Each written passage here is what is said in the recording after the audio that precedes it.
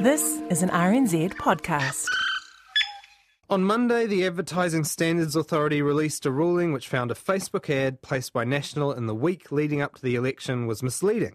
National had claimed a hypothetical retired couple would have to pay $140 more per week under the Greens' proposed wealth tax. The ASA found that wasn't true. The couple wouldn't have paid the tax at all. National was censured. The ad had already been taken down, but if it hadn't, the ASA would have asked for it to be withdrawn. This was technically the system working as intended. There was only one problem. The election was already over by the time the decision was released. Even if the ASA had been able to get its decision out before the election, it's an organisation with voluntary membership and has no powers to enforce its decisions. There was no real penalty for National being loose with the facts.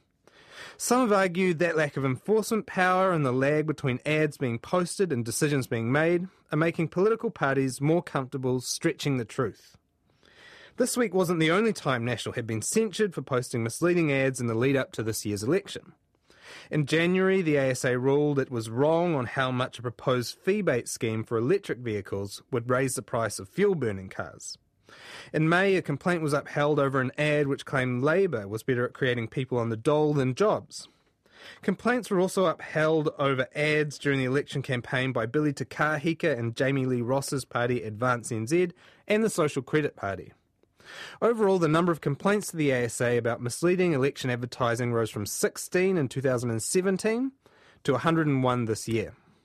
That isn't exactly catastrophic, but it's happening against the backdrop of a rising tide of online disinformation which has disrupted and distorted elections overseas. It raises the question of whether New Zealand has adequate systems and structures in place to counter misinformation, particularly at election time. Do we need to come up with stronger methods of disincentivising misleading advertising and political falsehoods in general? And is that even possible without clamping down on people's freedom of speech? I put that to ASA Chief Executive Hilary Suter. Kia ora, Hilary, and welcome to Mediawatch. Thank you. Now, first off, can you tell us very quickly what types of political ads the ASA does rule on and what it doesn't rule on? So the ASA is responsible for, I guess you could broadly call it non-broadcast political advertising. The Broadcasting Standards Authority deals with election ads on TV and radio, and the ASA deals with everything else. Print, unaddressed mail, addressed mail, social media, digital, cinema, etc. So what are your enforcement powers? What can you actually do if someone infringes and posts a misleading ad on one of those mediums? The enforcement that we request is removal of the ad. If the ad's a problem, remove it. But most advertisers do. We're talking because we've had several instances this year where complaints have been upheld over National Party ads and also ads by parties like Advance NZ. Does it indicate that the ASA isn't enough of a deterrent? Just to put that in context, Hayden, we had 29 ads of the National Parties complained about. 7 of those were considered to have a case to answer and went to the complaints board. 3 were upheld or settled and 4 were not upheld. Another example would be we had 2 complaints about the Social Credit Party and both were upheld.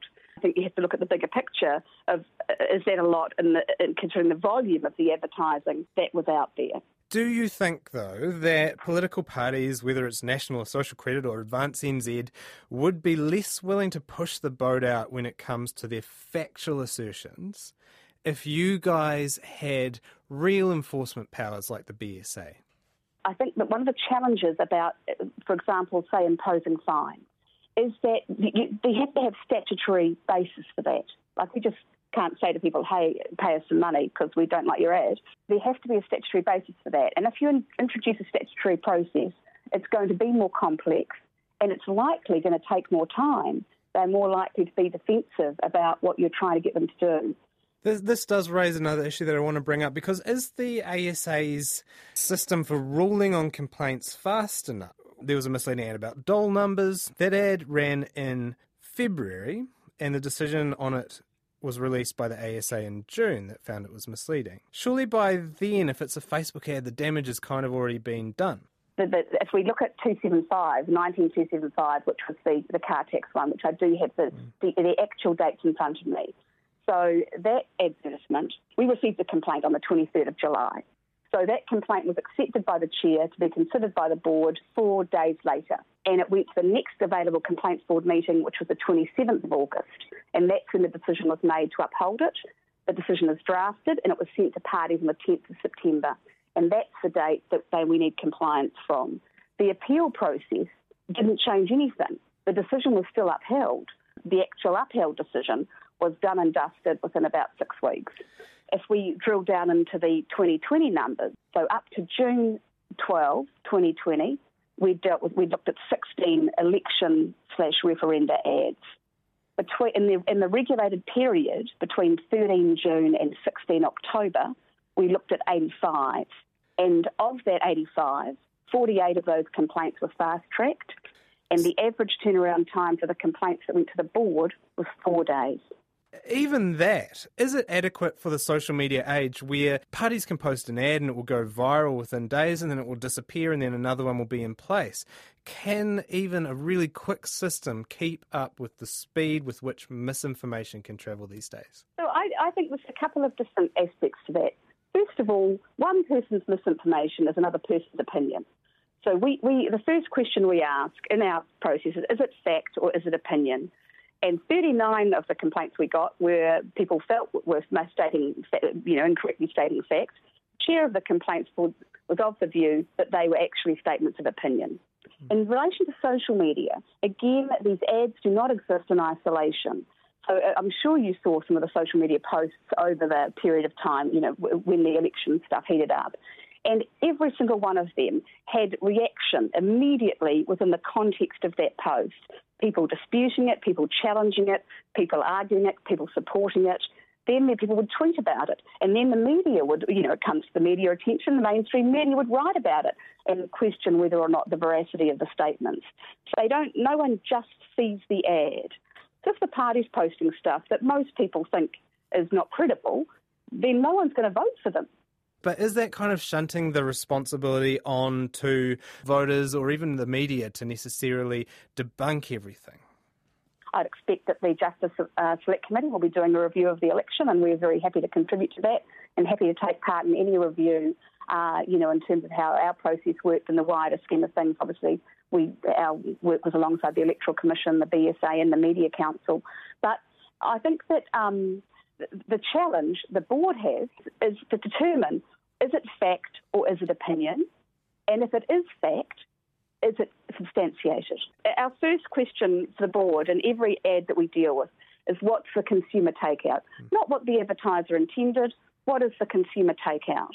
And then the next step on from that is advocacy advertising, which is how we are the umbrella which election advertising sits under.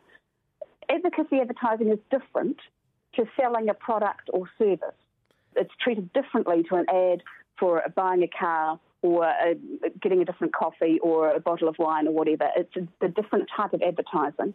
And the key to that is the identity of the advertiser has to be clear.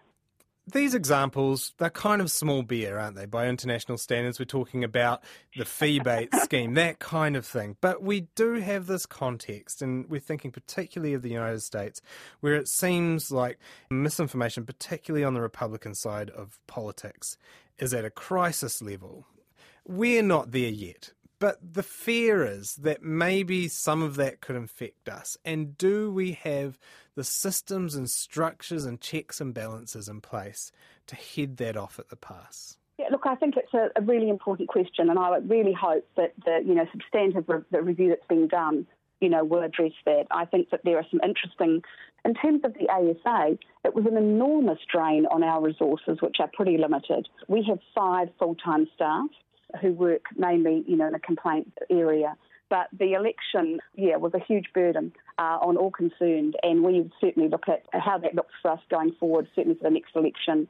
But when you do look at something like the fee-bait decision, and it's something misleading goes out on Facebook, and then 6 weeks later there's a decision upheld against it, is that enough to deter a party, no matter what their stripe, from posting that kind of thing when they know that the ad's possibly going to be been and gone by the time the decision is released? But the nature of the business is a lot of advertisers push boundaries.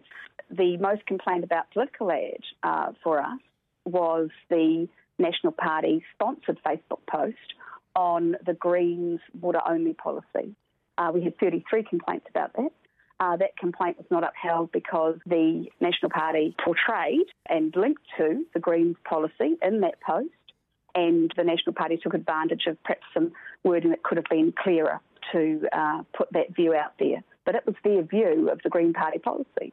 You know, in terms of the way that our country operates, the very clear requirement under the Electoral Act that every advertiser has to be, there's registration for promoters, there's reporting on expenditure, there's a raft of different things. The system can absolutely be improved, and there are probably better ways of doing things, but I worry that there's a lot of talk about the level of misinformation and the damage it's having, but is that real or is that perceived? Lastly, what should change for the 2023 election, in your opinion? I think it would be good to have an updated Electoral Act that fit for purpose in the 2020 that could encompass a raft of things. The ASA does this role because no one else did. So the government put in place a regime to manage and control TV and radio ads in 1989 when the Broadcasting Act came into force. There's never been any regime to regulate print, outdoor, cinema, unaddressed mail, addressed mail, and Facebook, and digital. Twitter. So we said we think consumers should have a chance to complain about that advertising, and so we put in place this process. But there needs to be a really good discussion about what that advertising will look like going forward and what mechanisms need to be in place to support it and monitor it and support compliance with it. That was Hilary Suter, the Chief Executive of the Advertising Standards Authority, talking there to Mediawatch's Hayden Donnell about misleading online election campaign ads that got censured long after they'd been before the eyeballs of potential voters and long after the polls had closed.